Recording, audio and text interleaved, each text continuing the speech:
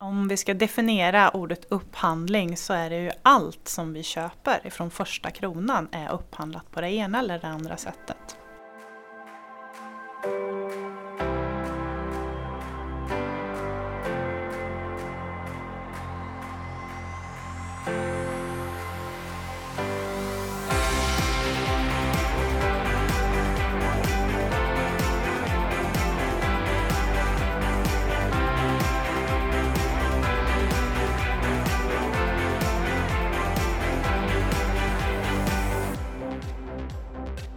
Ungefär 3,5 miljarder kronor om året. Det är vad Örebro kommun handlar varor och tjänster för.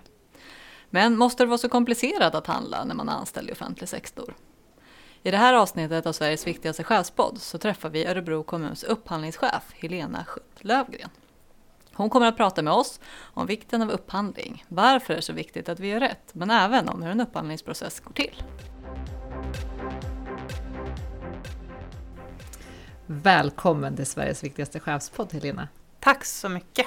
Det är kul att ha dig här. Jag tycker att vi ska börja från början. Vad är egentligen upphandling?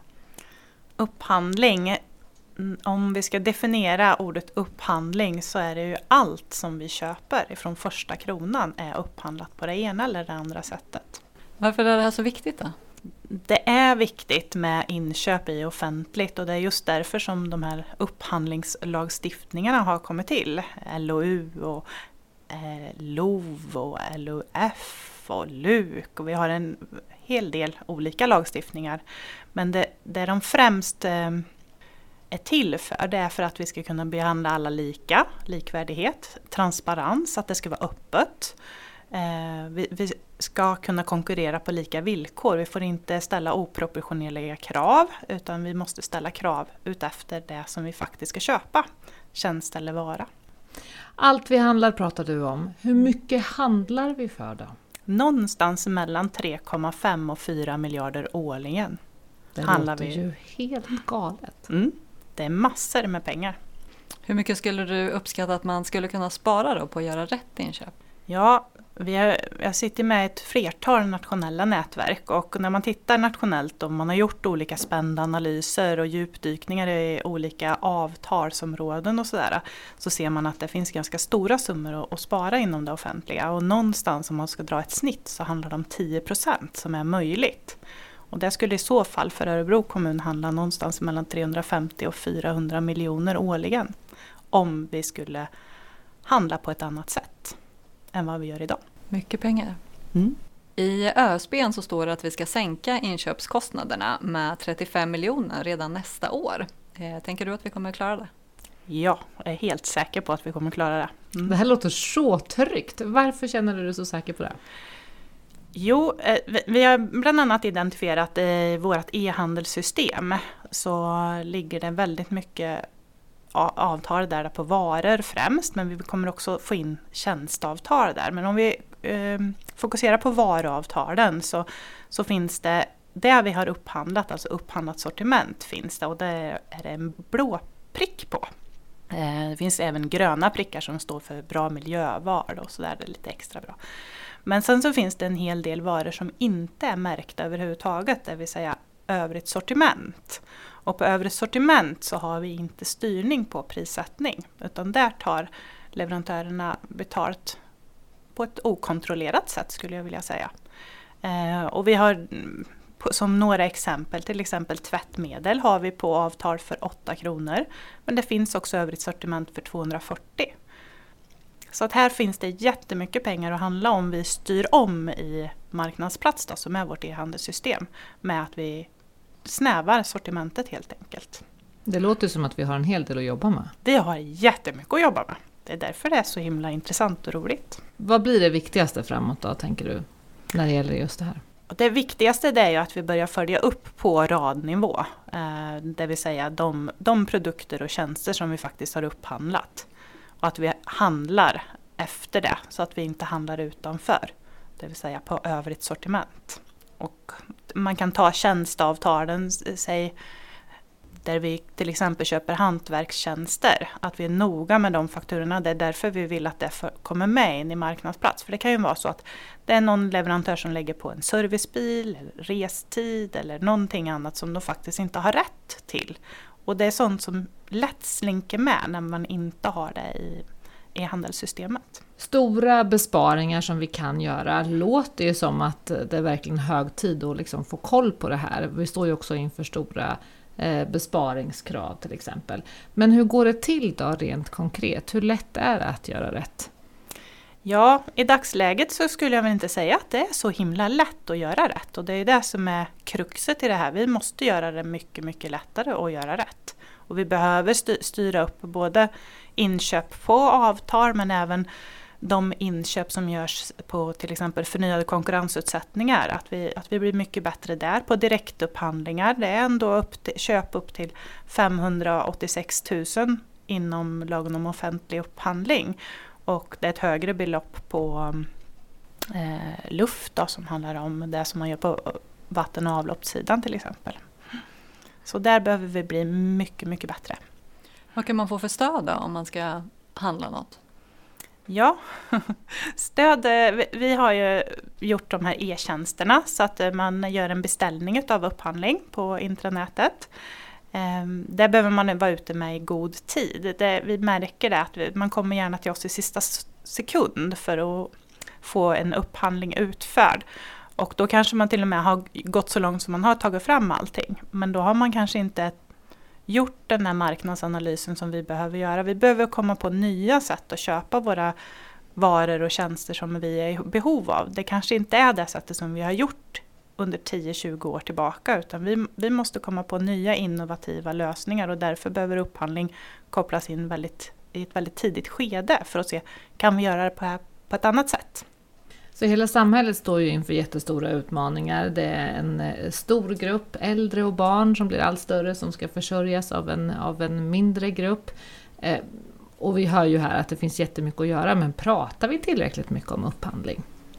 Just nu så känner jag mig som en pastor som är ute och missionerar i upphandlingsfrågor. För jag har bjudit in mig själv till ledningsgrupperna. Så att jag har varit i väldigt många av ledningsgrupperna hittills och pratat om just upphandling och vad vi gör och hur vi kan hjälpa till och hur vi behöver tänka framåt för att bli smarta i våra affärer. Affärerna som är för kommunen en så pass stor del av hela våran spend om man tittar. Vi behöver bli mycket, mycket bättre där och det är jag ute och pratar om. Så att det känns som kommunikationen är på god väg i alla fall att spridas i organisationen.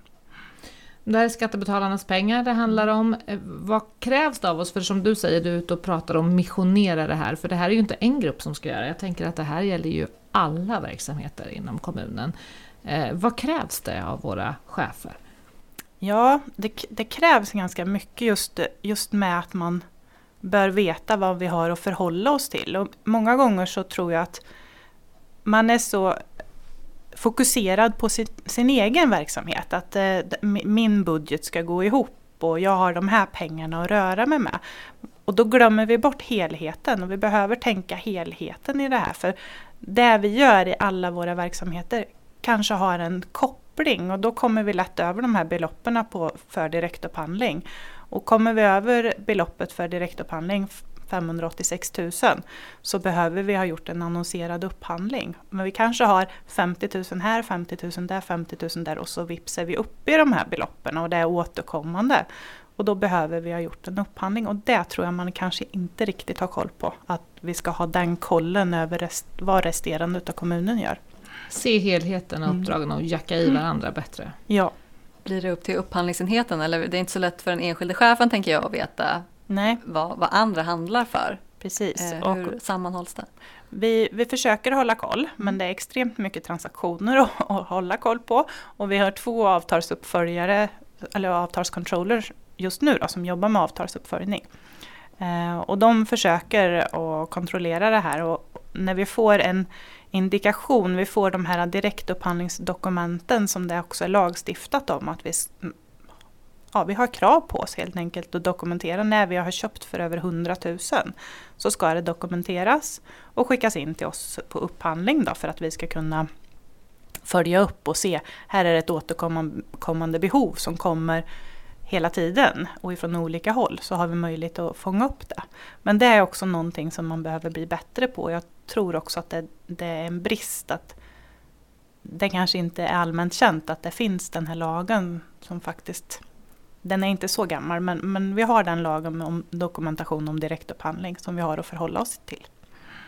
Skulle du lite kortfattat kunna berätta hur en upphandlingsprocess går till?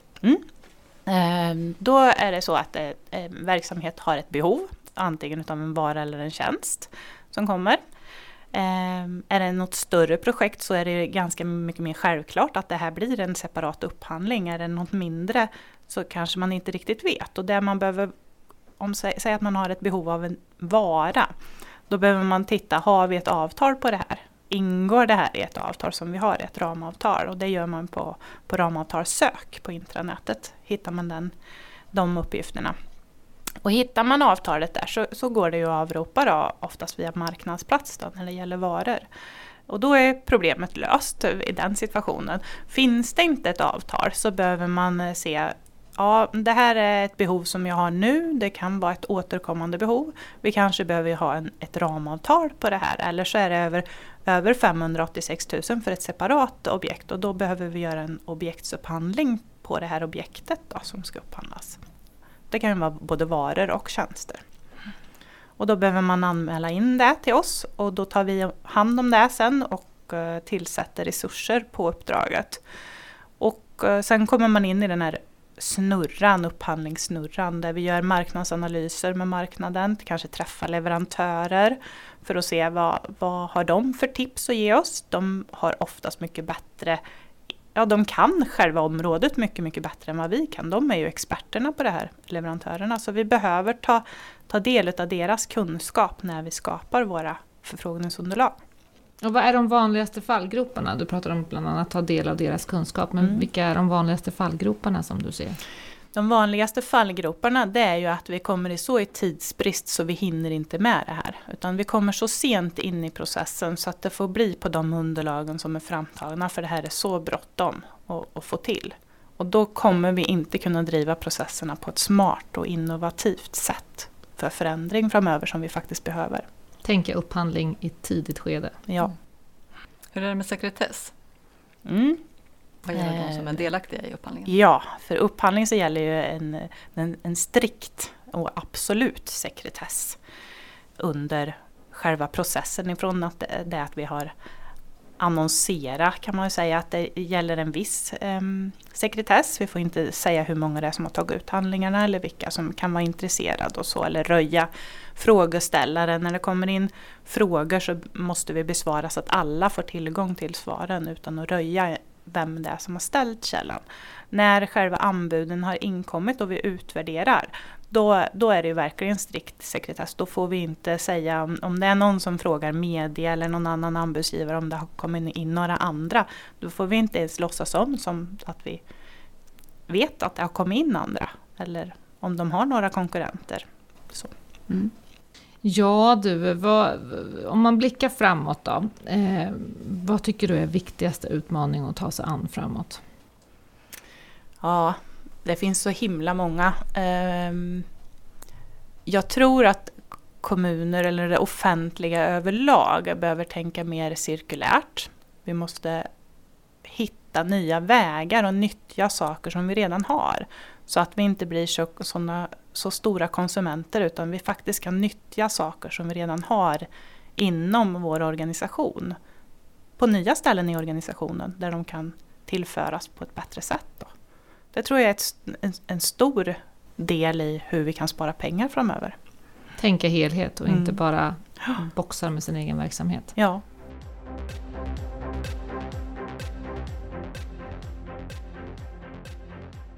Vi har ett moment i podden som vi kallar för 3 snabba. Vet du vad det går ut på?